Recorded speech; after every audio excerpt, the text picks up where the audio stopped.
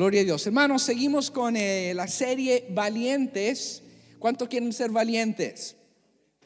Ajá, 6 de ustedes. ¿Cuántos quieren ser valientes? ¿Verdad que sí? Y hoy vamos a enfocarnos en un área que no lo tenía al principio programado, pero que en esta semana, mientras oraba y escuchaba, sentía que el Señor quería que hablara del tener el valor para conquistar la ansiedad y la preocupación. ¿Cuánto pueden decir gloria a Dios? Queremos conquistar, queremos vivir en victoria, no queremos ser nosotros derrotados por estas cosas. Ahora, quiero decirles que cuando se habla de la ansiedad, yo soy uno culpable de luchar con esto. Yo he luchado y sigo luchando con la ansiedad, como muchos de nosotros lo hacemos. De niño yo padecía de ataques de hipocondriacanismo, no sé si es una palabra que me acabo de inventar. Yo me ponía muy preocupado por mi salud y ya les he contado de eso en el pasado. En otras ocasiones, la ansiedad típica del dinero, ¿verdad? Si vamos a tener lo suficiente en la casa, hasta en la iglesia.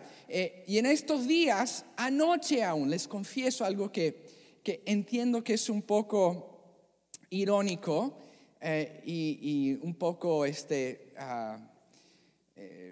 vergonzoso también, pero aún anoche yo no podía dormir bien al comienzo. ¿Saben por qué? Porque yo estaba preocupado y con ansia de dar un sermón con el propósito de dar la idea de poder conquistar la ansiedad. O sea, yo estaba preocupado por predicar sobre la preocupación. Y el Señor me hablaba anoche, ¿verdad? Así que yo no vengo hoy como el experto que lo tiene esto completamente dominado. Yo soy vulnerable a la lucha y a los ataques de la ansiedad, y sin embargo creo que estoy viviendo y experimentando lo que es la libertad que Dios quiere para nosotros en este aspecto. Creo que estoy explorando y descubriendo más de la paz que el Señor quiere para nosotros en este aspecto.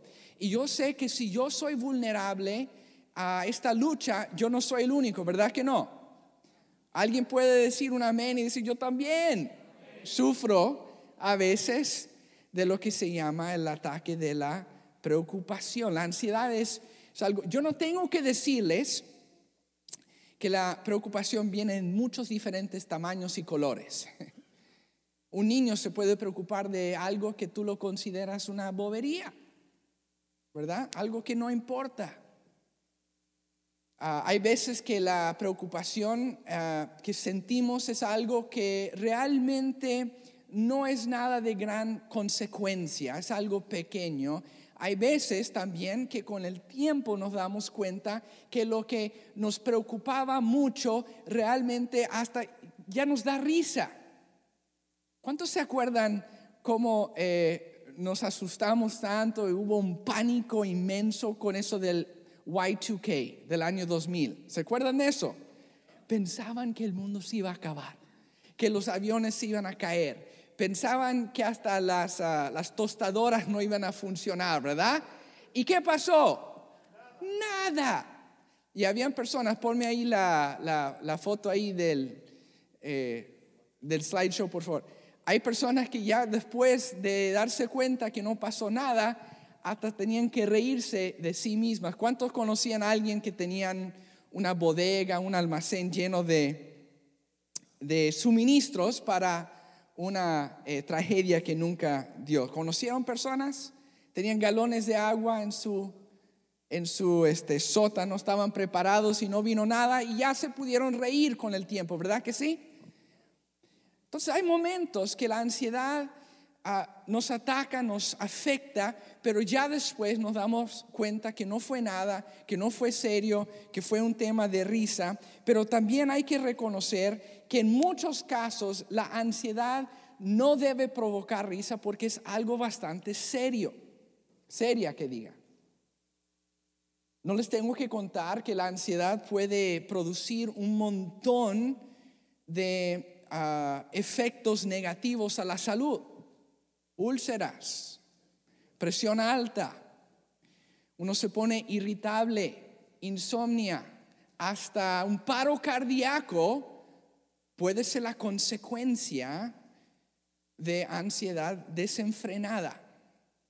La ansiedad, el estrés, estos son fenómenos modernos. Vivimos en un mundo que cada vez más está sujeto a ataques de pánico.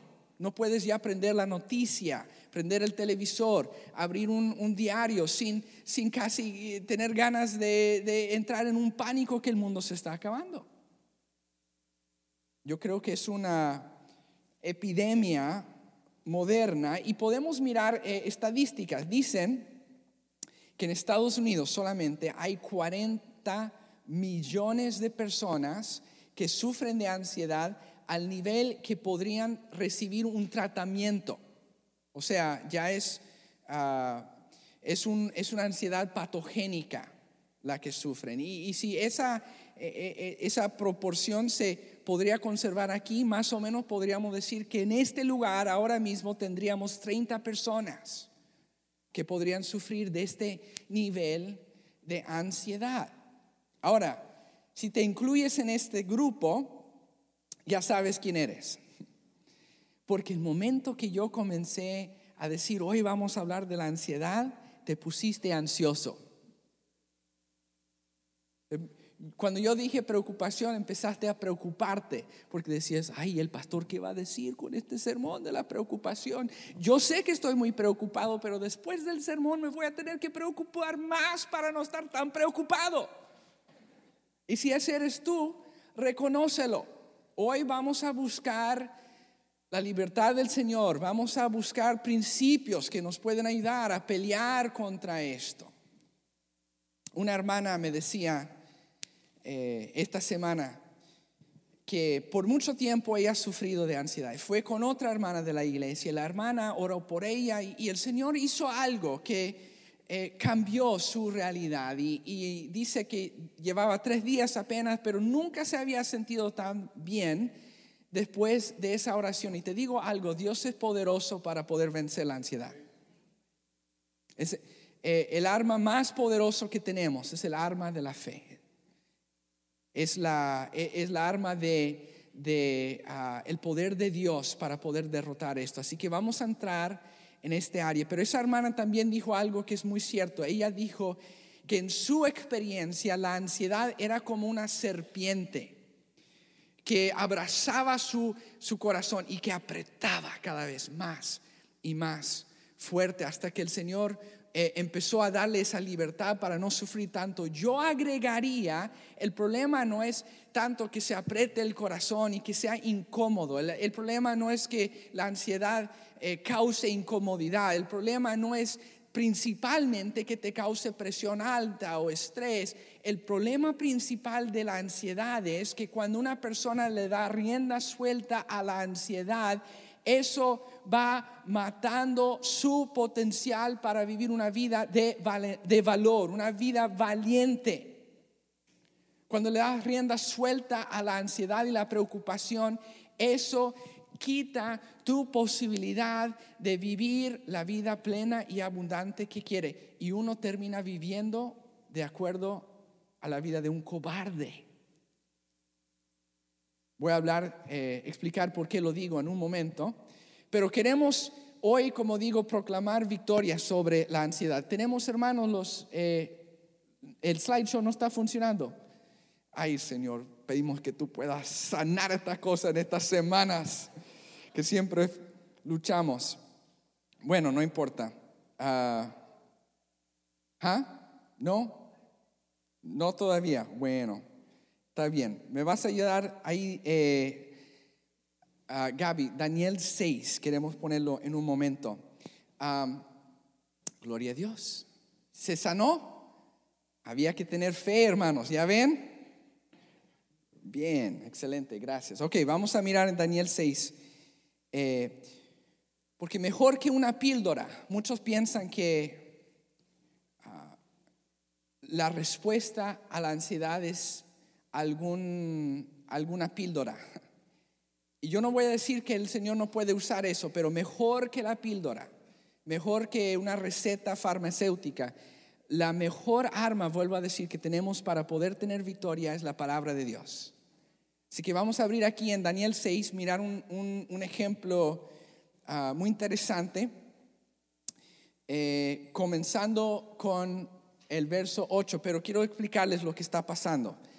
Hay un rey de Persia, Darío, y este rey tiene muchos diferentes, podemos decirlos, llamarlos regiones de su reino. Sobre cada región tiene diferentes gobernadores, y entre todos los gobernadores, el que más se había destacado se llama Daniel. Daniel no era de Persia, Daniel era un hebreo, un israelita. Daniel le servía al Señor, Daniel creía y temía al Dios Todopoderoso, al Dios en quien nosotros creemos. Y Daniel estaba en el palacio viviendo de una forma que era diferente a la cultura en el que él se desenvolvía. Daniel era el máximo después del rey, de todos los administradores, y la gente estaba celosa de él. Querían quitarlo, querían tumbarlo de su puesto para poderle robar el puesto y el poder que él tenía. Pero no hallaban cómo. Era un hombre intachable, de integridad, de carácter. No hallaban cómo quitarlo, hasta que entre ellos nace un plan vil, un plan malo para poder sacarlo. Y así dice la palabra: todos los funcionarios del reino, prefectos, sátrapas, altos oficiales y gobernadores han acordado que el rey promulgue un edicto. Ellos fueron con el rey y le están diciendo esto al rey: que el rey promulgue un edicto y ponga en vigor el mandato de que cualquiera que en el término de 30 días haga petición a cualquier dios u hombre fuera de ti, oh rey, sea echado en el foso de los leones. Se saben esta historia, ¿verdad? Los que tienen tiempo en la iglesia. Ahora, explicando lo que está pasando, llegan los gobernadores, llegan los de alto rango y dicen al rey: mire, rey, ¿qué te parece si haces una ley que si alguien hace petición, en otra palabra, si alguien ora a cualquier dios u hombre que no seas tú en los próximos 30 días, por el próximo mes, hay que matarlos con una muerte muy violenta, una muerte que los hace un ejemplo a no ser repetido a la gente? Así que le van y le dicen esto: vamos a mandarlo con los leones. Seguimos. Próximo. Funciona. Ay, Señor, no está funcionando. Bueno, el rey, entonces voy a parafrasearlo, el rey les escucha y tristemente, gracias, Señor. Cuando Daniel, nos saltamos algo. Lo que va entre medio es que cuando el rey escucha este consejo, él acepta y realmente se engaña por estos administradores. Y él hace la ley, y cuando entonces Daniel supo que había sido firmado el documento, y vamos a pausar ahí, podemos quitar el versículo. No se desconcentre con la tecnología un momento, ¿ok? Entendamos lo que está pasando. Vienen los administradores, le dicen al rey: firmemos una ley, pon una ley, una regla, que nadie puede orar a nadie que no seas tú. El rey acepta y Daniel llega a saber de la ley que se puso. Y quiero pausar ahí porque queremos nosotros ponernos en los zapatos de Daniel un momento para hacernos la pregunta: ¿qué haríamos nosotros en su lugar? Yo no sé tú, pero yo creo que me atacaría un poco la preocupación, la ansiedad. Entraría en mí un poco de pánico, porque ¿qué hago yo? Lo mismo que hace usted cuando enfrentamos situaciones semejantes a esta. Empezamos nosotros a calcular todo lo que puede ocurrir si yo, y si este cuadro, y si aquella circunstancia. Es como un juego de ajedrez mental donde proyectas todo lo que puede ocurrir y todo lo que puede resultar de lo que tú haces o no haces. Y nos podemos volver locos con esto. Hasta con algo chico nos podemos morir en un vaso de agua ahogados, pero en esta situación era algo bastante serio. Daniel entiende que si él no dejaba su relación con Dios por un mes, si él no hacía la transigencia de dejar para lado su oración, si él no se acoplaba al mandato del rey, él estaba poniendo en peligro su propia vida, su influencia, su reputación, su poder, su habilidad de ayudar al pueblo de Dios. Todo se lo estaba jugando. Estamos juntos en esto, ¿no? ¿Me están siguiendo? Él bien entendía que si él no hacía lo que el rey le estaba mandando, y si él iba y oraba como siempre, estaba tomando un riesgo mortal.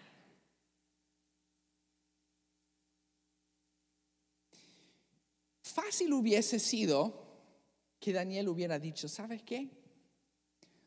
Dios, yo creo que me vas a perdonar aquí un mes de oración. Es un mes solamente.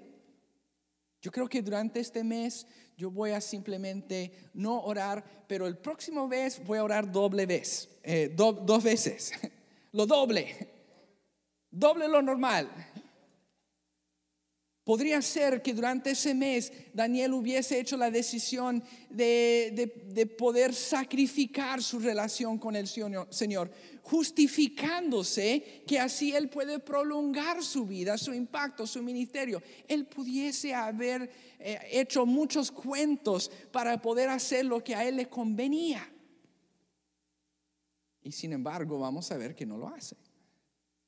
Ahora, yo pido al Señor que nunca usted ni yo tengamos que enfrentar una situación semejante, ¿verdad? Pero te quiero decir algo, que si Daniel enfrentó ansiedad y preocupación en su situación, tú y yo también enfrentamos preocupación y ansiedad, sí, pero en temas que son cotidianas y no tan extremas como el estar enfrentando una fosa de leones. ¿A qué me estoy refiriendo? Vamos a ver Mateo 6. ¿Todavía no tenemos? Bien, gloria a Dios. Dice el Señor Jesús: por eso os digo, no os preocupéis por vuestra vida, que comeréis o que beberéis, ni por vuestro cuerpo, que vestiréis. ¿No es la vida más que el alimento y el cuerpo más que la ropa? Jesús no está hablando de leones que te van a comer. Él está hablando de ¿qué? Comida, bebida, vestimenta, la vida. Estas son cosas que son del día al día. Estas son cosas que todos enfrentamos. Quizás no estás enfrentando ser echado a una fosa de leones, pero ¿cuántos enfrentamos las ansiedades del pan diario? Yo no sé si hay personas aquí que actualmente estén enfrentando falta de recursos para comer. Pero me imagino, y si lo están, háblese con alguien, hermanos. No queremos que nadie pase esto, que pase hambre. Pero sí, me imagino que todos tenemos el conocimiento de lo que es en algún momento de nuestras vidas haber enfrentado la ansiedad. ¿Cómo yo voy a poner comida en la mesa para mi familia? Es una preocupación bastante fuerte, ¿verdad? Y quizás aquí nadie está con la carencia total de qué vestir. En algunos lugares del mundo sí, no tienen ropa. Puede ser una preocupación real, pero todos aquí tienen otra expresión, otra manifestación de la preocupación de qué vestir. No es de no tener ropa, es de no tener la ropa que quieres o que prefieres o que te gustaría tener. No tenemos fotos ahí todavía, ¿verdad? No. Pero me di cuenta en esta semana, me puse a pensar que para dar un ejemplo de esto, se hizo una encuesta nacional donde miraron y hablaron con 2.500 mujeres y ahí salió esta cifra que me asombró, que el tiempo promedio que cada mujer dura a diario mirando su closet buscando qué vestir son 15 minutos. Eso quiere decir que algunas se visten en 2 minutos, escogen en 1 minuto y otras toman media hora. Y si usted es un esposo de una de esas mujeres, que el Señor te ayude, que el Señor te dé paz. Pero promedio de 15 minutos a diario mirando su closet llena de ropa con la ansiedad diciendo yo no tengo nada que ponerme. Aquí yo no tengo opciones, con el closet lleno. O sea que aunque ya la preocupación no es con lo esencial para la vida, la preocupación sigue manifestándose. Pero ahora hacemos otras preguntas. Es que yo no me puedo poner eso porque me lo puse la semana pasada. Y no me puedo poner eso porque fulana quizás tiene el mismo vestido. Y si se lo lleva, no, eso no puede ser. Y yo, ¿sabe que me voy a poner eso porque fulano me complementó la otra vez que me lo puse?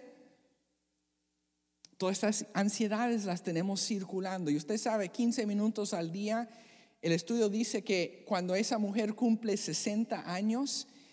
va a haber gastado 287 días de su vida mirando a su closet. Casi 1 año. Hay algunas de ustedes que están mirando hacia abajo, que no quieren reconocer. El punto mío al mencionar este ejemplo no es para decir que sea pecado tomar tu tiempo para hacer una decisión. No te estoy tratando de hacer sentir mal que eres lenta o lento para escoger ropa. No. El punto de esto aquí es para decir que a veces nuestras preocupaciones se apoderan de nosotros, que nuestras ansiedades nos pueden paralizar en la vida. Y si pasa con la ropa, ¿cuánto más con las cosas de mayor consecuencia en nuestras vidas? Yo no sé qué área de tu vida te causa preocupación, pero creo que valdría la pena tomar 1 minuto para tratar de identificarlo.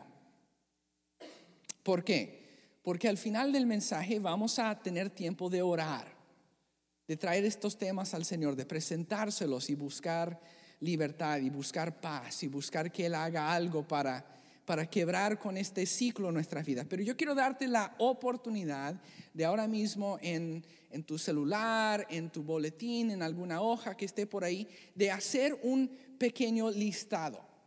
Quizás el listado va a tener un tema, quizás 3, quizás 5, pero quiero que pienses cuáles son los temas que más te preocupan y te causan ansiedad hoy por hoy. Para algunos esto va a ser demasiado fácil, porque para algunos entraron por esas puertas cargando el peso enorme de una preocupación específica. Tu hijo,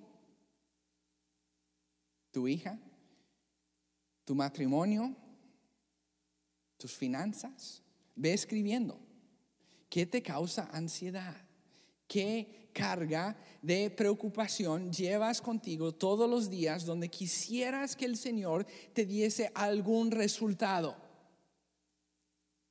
En estos tiempos yo creo que como iglesia estamos enfrentando, hay que reconocerlo, un tiempo donde no podemos nosotros predecir exactamente qué va a pasar. Es un tiempo donde el futuro es desconocido y lo desconocido puede muy fácilmente producir preocupación. Como iglesia estamos nosotros mirando un futuro y diciendo, Señor, ¿y quién va a pastorear? ¿Y cómo va a ser? ¿Y cuándo va a llegar? ¿Y me va a gustar? ¿Y va a ser como el pastor Tadeo? ¿Va a ser como el pastor Gonzalo? ¿Va a ser como el pastor Edwin? ¿Va a ser como quién? Muchas preocupaciones. Yo no digo esto para decir que son que no sean válidas. Son válidas. lo que tengas en tu lista escrito puede ser muy válido para ti. Y esto depende de la edad de uno. Un joven podría escribir en su lista que está preocupado por su examen de química que tiene, o por sacar su licencia de conducir, o quizás un joven un poco más, ya con un poco más años, podría decir que está preocupado, ansioso de que Dios le traiga ese príncipe azul o esa pareja idónea por quien ha estado orando y preocupado que si el Señor le está preparando esa pareja perfecta, que también el Señor se acuerde que por favor sea bien bonita y que sea rubia o que sea pelirroja o que sea como sea. Tu preocupación va a ser tu preocupación. Y quiero que lo escribas, porque antes de poder nosotros pedirle al Señor ayuda, tenemos que saber contra qué estamos nosotros peleando. Quizás ya eres un adulto con hijos, tienes tu familia, pero la preocupación que te está ahora cargando, la inquietud que llevas, es la pregunta: ¿estamos dándole la base a nuestros hijos que queremos darles? ¿Cómo ellos van a entrar al mundo? ¿Van a tener éxito? ¿Están preparados? ¿Tienen una base sólida en la parte espiritual? ¿Podrán ellos resistir, enfrentar y tener éxito en cuanto a mantener los valores? Estoy dándoles ejemplos, vayan escribiendo. Quizás su preocupación es financiera y: Señor, yo no tengo un buen plan para mi retiro. Ya los años se están acortando. ¿Qué vamos a hacer? El banco dice, los inversionistas, los consejeros financieros me dicen esto. Pero Señor, yo no tengo un buen plan. ¿Cómo vas a ayudar? ¿Qué tengo que hacer? ¿De dónde? ¿Y cómo, Señor? Quizás tu plan o tu preocupación, tu ansiedad esta tarde es algo que tiene que ver con tu futuro, por decir, después de que ya no puedes cuidarte. Y Señor, ¿qué va a ser de mí en 3 años o 5 o 10 años? Mis hijos no se preocupan de mí, no tengo un plan, no tengo esto, no tengo lo otro. ¿Y qué si mi esposa parte primero? ¿Y qué si mi esposo parte primero? ¿Y qué si yo no estoy aquí para ayudar a mis hijos? ¿Me están entendiendo? Hay diferentes tipos de preocupaciones, cada una de ellas válidas, cada una de ellas usted la puede escribir, porque vamos a traérselas al Señor. Mi abuela, mencioné el ejemplo de la preocupación de los hijos. Mi abuela partió con el Señor a los 93 años y en sus últimos años ella perseveraba con un amor y un compromiso fuerte con el Señor.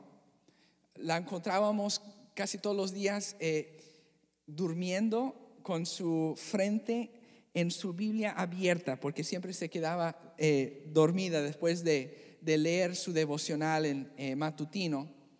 Pero también les quiero decir que mi abuela sufría de la ansiedad, específicamente porque ella decía: cuando yo parte con el Señor, ¿quién va a cuidar de mi hija menor? Y quizás usted se identifica con algún tipo de preocupación específico, agudo para tu vida, algo que te inquieta y te roba la paz.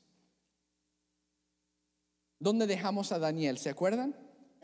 Vamos a regresar a su historia. Lo dejamos conociendo ya de esta ley que se había hecho, y él tiene una decisión que hacer. ¿Se acuerdan? Calculando las posibilidades, consecuencias, él tiene que decidir si va a obedecer o si va a desobedecer. ¿Podemos poner Daniel 6 de nuevo? Desde el verso 10. Dice que cuando Daniel supo que había sido firmado el documento, entró, esto es importante, miren, entró en su casa, en su aposento superior alto, tenía ventanas abiertas en dirección a Jerusalén, y como lo solía hacer antes, continuó arrodillándose 3 veces al día, orando y dando gracias delante de su Dios. ¿Cuántos dicen gloria a Dios? ¡Wow! ¡Aleluya! Yo me asombro realmente con este hombre. ¿Lo ve alterado? ¿Lo ve afanado? ¿Lo ve preocupado? Bien entendía las consecuencias, bien entendía lo que podía ser su futuro, y aún así este hombre no por un momento se desvió del plan de Dios para su vida. Ni por un segundo dio su brazo a torcer. Al contrario, y esto es lo que me sorprende, ese hombre con sus puertas, sus ventanas abiertas, se pone a orar 3 veces al día. Yo por lo menos hubiese orado, pero en el closet, debajo de la cama, de noche. Señor, yo estoy orando, lo que pasa es que estoy orando de noche ahora, porque ya tú sabes. Pero ese hombre tiene el valor de decir: si me van a ver, no me importa, y lo que pase, yo sé que el Señor sabe, y lo que venga, pues Él me va a cuidar, pero yo sé algo, yo voy a servir a mi Señor. Yo sé algo, en Él tengo fe. Yo sé algo, mi confianza está bien puesta en mi Señor al que sirvo. ¿Y qué tal tú? ¿Tienes confianza? ¿Sabes que te voy a decir algo? Lo que vemos aquí de Daniel es algo sorprendente, algo totalmente atípico. Nadie vive así. Y si yo lo tuviera aquí parado ante ustedes esta mañana, si pudiéramos entrevistar a Daniel, si le pudiéramos decir: Daniel, cuéntenos cuál fue el secreto, cómo tú pudiste no dar tu brazo a torcer ante la preocupación y la ansiedad, cómo pudiste perseverar. Yo creo que él nos diría lo que su historia nos da a entender: que él perseveró porque él tenía su confianza plenamente puesta en el Señor Dios.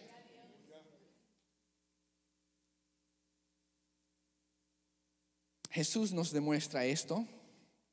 ¿Se acuerdan la vez mismo principio, cuando Jesús está con sus discípulos en el barco y surge la tormenta? ¿Se acuerdan, no? Viene la tormenta y muchos se asustan, y Él está dormido, Jesús está durmiendo. Y vienen los discípulos y gritando: Jesús, despiértate, maestro, por favor, ¿no ves que nos estamos ahogando, que nos vamos para abajo y no te preocupa, Señor Jesús? ¡Ah! Y el Señor Jesús se despierta y les mira y dice: espérenme un momento, tranquilo, calma. Ahora sí, ¿por qué tienen tan poca fe? Entre paréntesis, en otras palabras, ¿por qué no creyeron más en mí? ¿Por qué se afanaron tanto? ¿Por qué se agitaron tanto? Les voy a decir el secreto. Mira, este es el secreto. Si tú quieres tener victoria contra la ansiedad, aprende a confiar en Cristo. Y cuando digo confiar, no estoy diciéndome así: sí, Él existe, y sí, Él vivió, y sí, Él está en el cielo. No. Es una confianza personal donde tú puedes descansar profundamente en que Él es Dios, tu proveedor. Donde tú puedes descansar en la realidad de que Él es el Padre que provee por sus hijos. Donde tú puedes exhalar y soltar eso que está bien apretado y duro y preocupado dentro de ti. Tú puedes, que ese nudo se suelte, exhalar profundamente, descansando que Dios es Dios. En Mateo 6:30 Jesús habla con sus discípulos. ¿Se acuerdan? Ya mencionamos, Él había dicho: ¿por qué se afanan, se preocupan tanto por lo que comen y lo que beben y visten? En el 30 dice: ¿por qué son hombres de tan poca fe? Igualando, si nos preocupamos y damos rienda suelta a la ansiedad, eso es síntoma de poca fe. en nuestras vidas. Continuemos al próximo versículo, verso 31 hasta el 34. Dice famosamente: por tanto, no os preocupéis diciendo qué comeremos o qué beberemos o con qué nos vestiremos. Continuamos. ¿Por qué? Sigue el próximo versículo. Echando toda vuestra... no, esa es después. No está ahí. Dice: porque hasta los paganos se afanan por todas estas cosas, pero tu Padre Celestial sabe que los necesitan. Así que buscad primeramente el reino de Dios y todo lo demás vendrá por añadidura. ¿Por qué preocuparse por el mañana si el día de hoy tiene suficientes preocupaciones? ¿Verdad? Habla el Señor Jesús. ¿Cuál es el principio aquí, hermanos? ¿Estamos descansando en Cristo o estamos dándole rienda suelta a las ansiedades en nuestras vidas? Mira esa lista que tienes delante de ti, esa palabra, esa frase, esos temas que ya escribiste o quizás los tienes acá. Considéralos un momento. Quiero hacer una pregunta. ¿Tú crees que esos son problemas para Dios? ¿O tú crees que Dios puede proveer? ¿Tú crees que Dios puede suplir? ¿Tú crees que en Él puedes confiar y descansar? Mis hijas se afanan por las cosas. A veces me da risa, no puedo controlar risa. A veces nos acostamos y yo estoy ahí. Siempre o mi esposa o yo nos acostamos con ellas hasta que la menor se duerme. Y a veces estamos ahí acurrucaditos, ellas durmiéndose, y una o la otra me dice de la nada, de repente: ¡papá! ¿Qué pasó? Se me olvidó cepillar mis dientes. Le digo: tranquila, hija, no pasa nada. A mí casi siempre se me olvida de cepillar los dientes. No es cierto. Digo: no, tranquila, mira, no te vas a morir por eso. A veces se asustan y se preocupan. ¡Papá! Ayer esto pasó, exactamente. ¡Papá! ¿Qué pasó? El camionito, el camioncito que vende helados, ¿cómo se llama? El ice cream truck. El ice cream truck no vino hoy. Y nos dijiste que si venía íbamos a poder comprar. No importa, tranquila, mañana. Pero es como si el mundo se estuviese acabando. ¿Y saben dónde más se preocupa a veces? ¡Papá! Estamos en un sitio nuevo. Cuando vamos a otro restaurante, otra casa, lo que sea. Y dice la Lili: y yo no sé regresar a mi casa de aquí. Y saben, les digo: tranquila. Aunque no sepas tú llegar, eso no quiere decir que yo no sé llegar. Y yo creo que el Señor nos dice exactamente lo mismo. Aunque tú no sepas cómo llegar a tu casa, aunque tú no sepas cómo solucionar ese problema, aunque tú no sepas cómo Él va a salirse de ese problema y sacarte de ese problema, eso no quiere decir que Dios no sabe cómo hacerlo.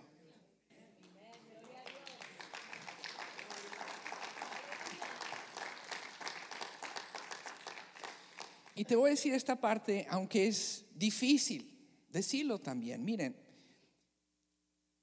Dios sigue en control aun cuando Él permite que las cosas empeoren antes de mejorar. ¿Y por qué lo digo? Porque la historia de Daniel no termina con él orando 3 veces al día. ¿Qué pasó? Sus preocupaciones se hicieron realidad. Lo que él temía pasó. Lo pillaron, como dicen en Chile, lo agarraron, lo metieron preso. Y cuando digo preso lo tiraron para la fosa de los leones al pobre. Podemos saber que Daniel tenía 90 y pico de años en este momento, porque ya tenía décadas sirviendo a los reyes. Un hombre de 90 años tirado a una fosa de leones. ¿Sabes lo que es eso? Nunca te metas en YouTube, un consejo personal, nunca te metas en YouTube a mirar ataques de leones. Lo hice. Pesadillas. Nunca voy a ver un león de la misma forma. Estos animales son salvajes. una de esas garras, un colmillo de esos. Y este hombre de 90, ¿y saben lo que hacían? A esos leones que estaban en la fosa no les daban de comer. ¿Han visto un perro que no le han dado de comer por mucho tiempo? ¿Cómo se pone? ¿Cómo se pone? Los que han vivido en México, que tienen esos perros que no le dan de comer para que se pongan más bravos. Imagínate un león. Imagínate varios leones. Imagínate un hombre de 90 años echado con los leones la noche entera. Ese hombre no tenía la menor posibilidad de salir de ahí vivo, al menos de que su Dios hiciera un milagro. Y ese hombre, mire, si no estaba ese hombre preocupado cuando le dijeron que no orara, te aseguro que pasó por su mente ansiedad en ese momento. Porque si a mí me están tirando los leones, yo me voy a preocupar un poquito, ¿verdad? Me gustaría poner lo que pasa al final de la historia ahí en Daniel 6, porque es increíble. Lo echan a la fosa de los leones. Lo tenemos ahí. ¿Quieres que te diga el versículo? Del versículo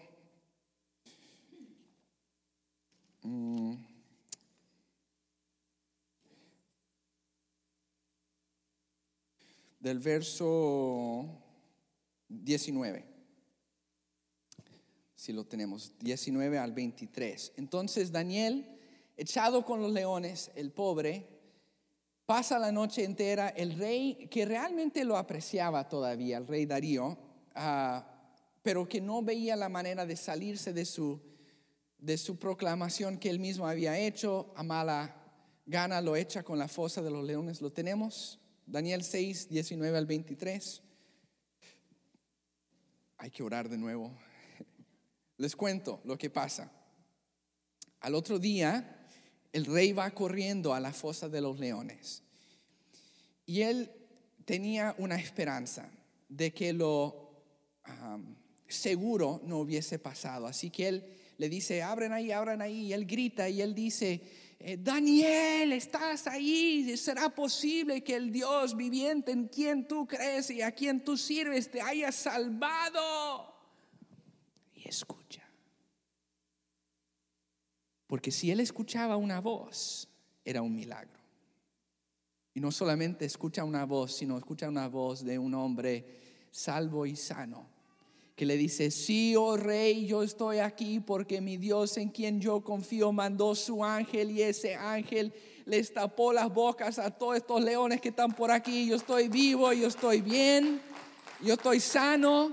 Y yo quiero que usted sepa que esto comprueba que el Dios al quien yo sirvo ha dicho que yo soy un hombre íntegro y ante ti tampoco he pecado. ¿Y saben qué dice? Esto ocurrió porque Daniel confiaba en el Señor. Así que regresamos a la palabra confiaba.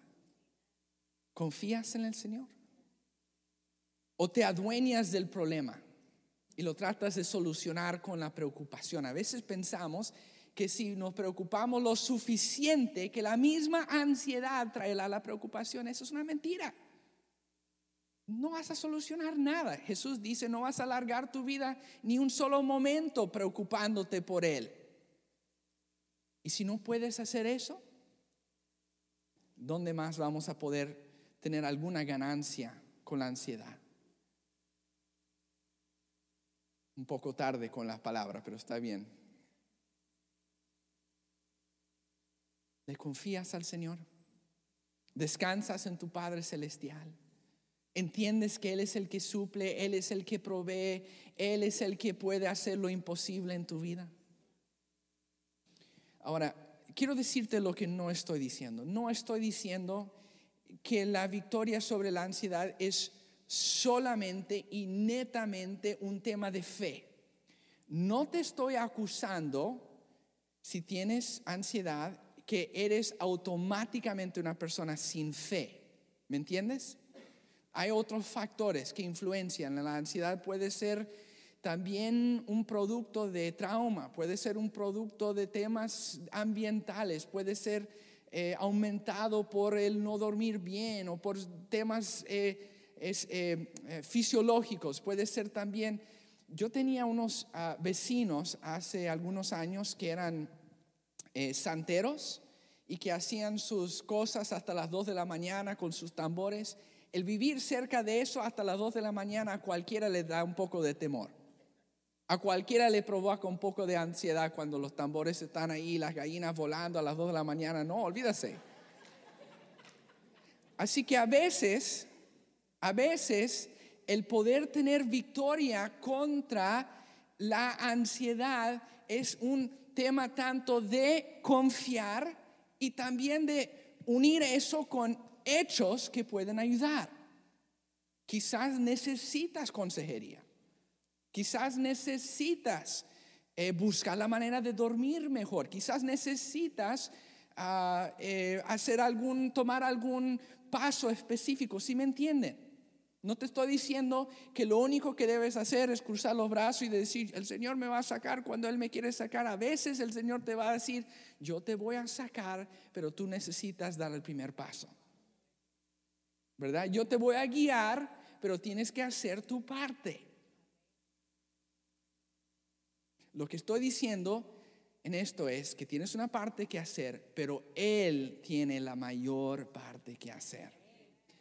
Y si hasta que no aprendamos a confiar, hasta que no aprendamos a tener una plena fe de descansar, poder descansar en Él, nunca vamos a poder lograr la victoria que Él quiere para nosotros. Y te quiero decir que el hecho primordial y universal que Él va a requerir de nosotros es el hecho de traer nuestra ansiedad en oración a Él. Si no le estás pidiendo en oración que Él te ayude, entonces no has comenzado a batallar para tener victoria. ¿Me entiendes? Es el primer paso siempre. Ahora sí vamos a poner aquí Primera de Pedro. Y luego vamos para Filipenses y ahí vamos a orar. Primera de Pedro 5:7 dice, echando toda vuestra ansiedad sobre Él, porque Él tiene cuidado de vosotros. ¿Cuántos creen eso? ¿Estás dispuesto a echar tu ansiedad sobre Él? Y miremos Filipenses 4:6 al 7. Por nada estéis afanaos, antes bien en todo. Miremos bien aquí, mediante oración y súplica, con acción de gracias, sean dadas a conocer vuestras peticiones delante de Dios. Mire, lo que dice es, en vez de preocupación, oración. No te estoy diciendo que esto es tema de, no te preocupes, tranquilo, no pasa nada. Tenemos que ocuparnos, pero con la oración. Hacer nuestra parte. Bob Marley escribió una canción muy famosa, Don't Worry, Be Happy, pero se equivocó. No es simplemente Don't Worry, Be Happy, es Don't Worry y ponte a orar. Y luego descansa en el Señor y haz lo que Él te pide hacer. Le voy a sugerir a Bob Marley que lo vuelva a escribir con las palabras que yo le agregaría ahí. ¿Quieres paz, hermano? ¿Quieres libertad? ¿O quieres que esa ansiedad como un serpiente te siga ahorcando? Te siga haciendo sufrir y no solamente sufrir, te siga limitando el valor que Dios quiere para tu vida. Te siga llevando hacia una vida cobarde, te siga llevando hacia el pecado. Yo creo que Dios quiere libertad para tu vida y yo también. ¿Qué vamos a hacer? No vamos a hacer nada muy elegante, una transición muy bonita con video. Simplemente te voy a invitar a que si quieres en estos momentos comenzar el proceso, buscando que el Señor haga algo, que comencemos con la oración que Él mismo nos pide hacer. Y si tú quieres venir y traer esa preocupación al Señor en el altar en esta tarde, te quiero invitar a que lo hagas y te quiero decir por qué. Porque nuestro Señor Jesús nos invita a cada uno de nosotros, o sea, una invitación universal. Mateo 11:28 nos invita, te invita a ti, y Él dice: venid a mí, todo el que está trabajado y cargado, y yo te haré descansar.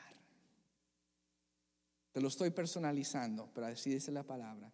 Venid a mí todo el que está trabajado y cargado, yo te haré descansar. ¿Quieres descansar? Si los músicos quieren pasar, vamos a tomar un momento para orar aquí. ¿Quieres descansar en el Señor? ¿Quieres confiar en Él? ¿Quieres que Él te quite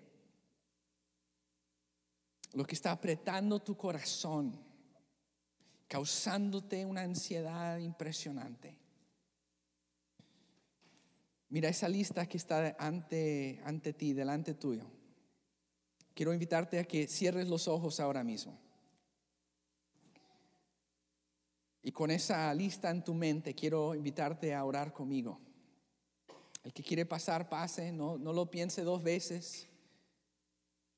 Corra aquí al frente, vamos a tener un momentito de orar. Y voy a pedir, si algunos de los miembros, líderes, Pastor Rudy, unos de los candidatos ministeriales, vengan aquí, prepárense para orar, porque yo siento que hay personas que necesitan venir a recibir oración en esta tarde. Cierra sus ojos un momento, hermano, y le voy a pedir que se ponga de pie también, por favor. Póngase de pie, hermanos. Espíritu Santo, te pedimos aquí presente. Siento que esto no es un sermón solo para escuchar, es un sermón donde quieres ministrar. Es un mensaje, una palabra tuya, Señor, que quieres hablar a la gente. No queremos ser personas de poca fe, Jesús. Personas que en ti creemos muy poco. Queremos, Señor, tener en ti mayor confianza hoy que nunca. Queremos descansar como hijos tuyos, Señor, en tu provisión, en tu ayuda. Pero necesitamos, Señor, que hoy hagas algo en nuestras vidas.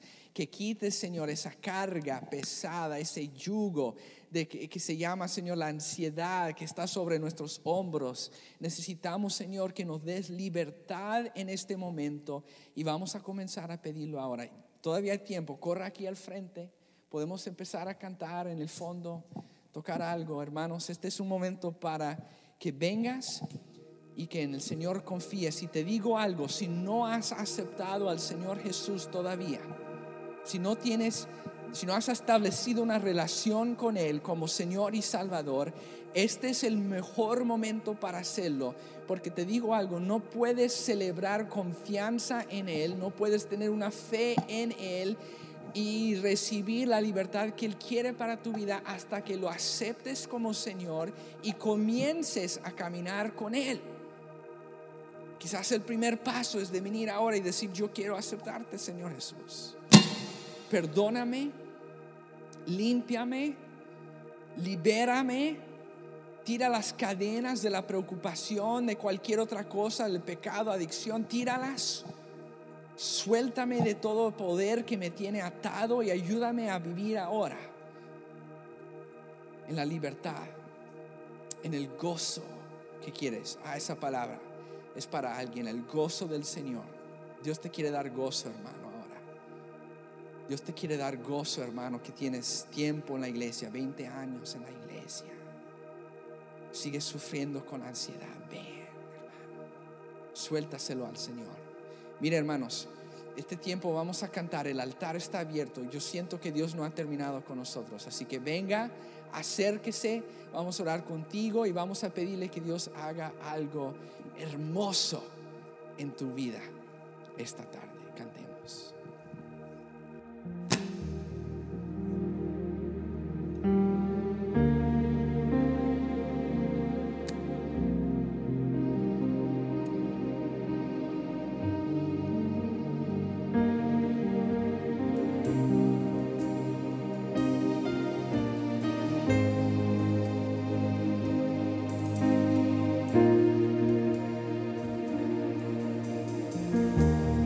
Vengo a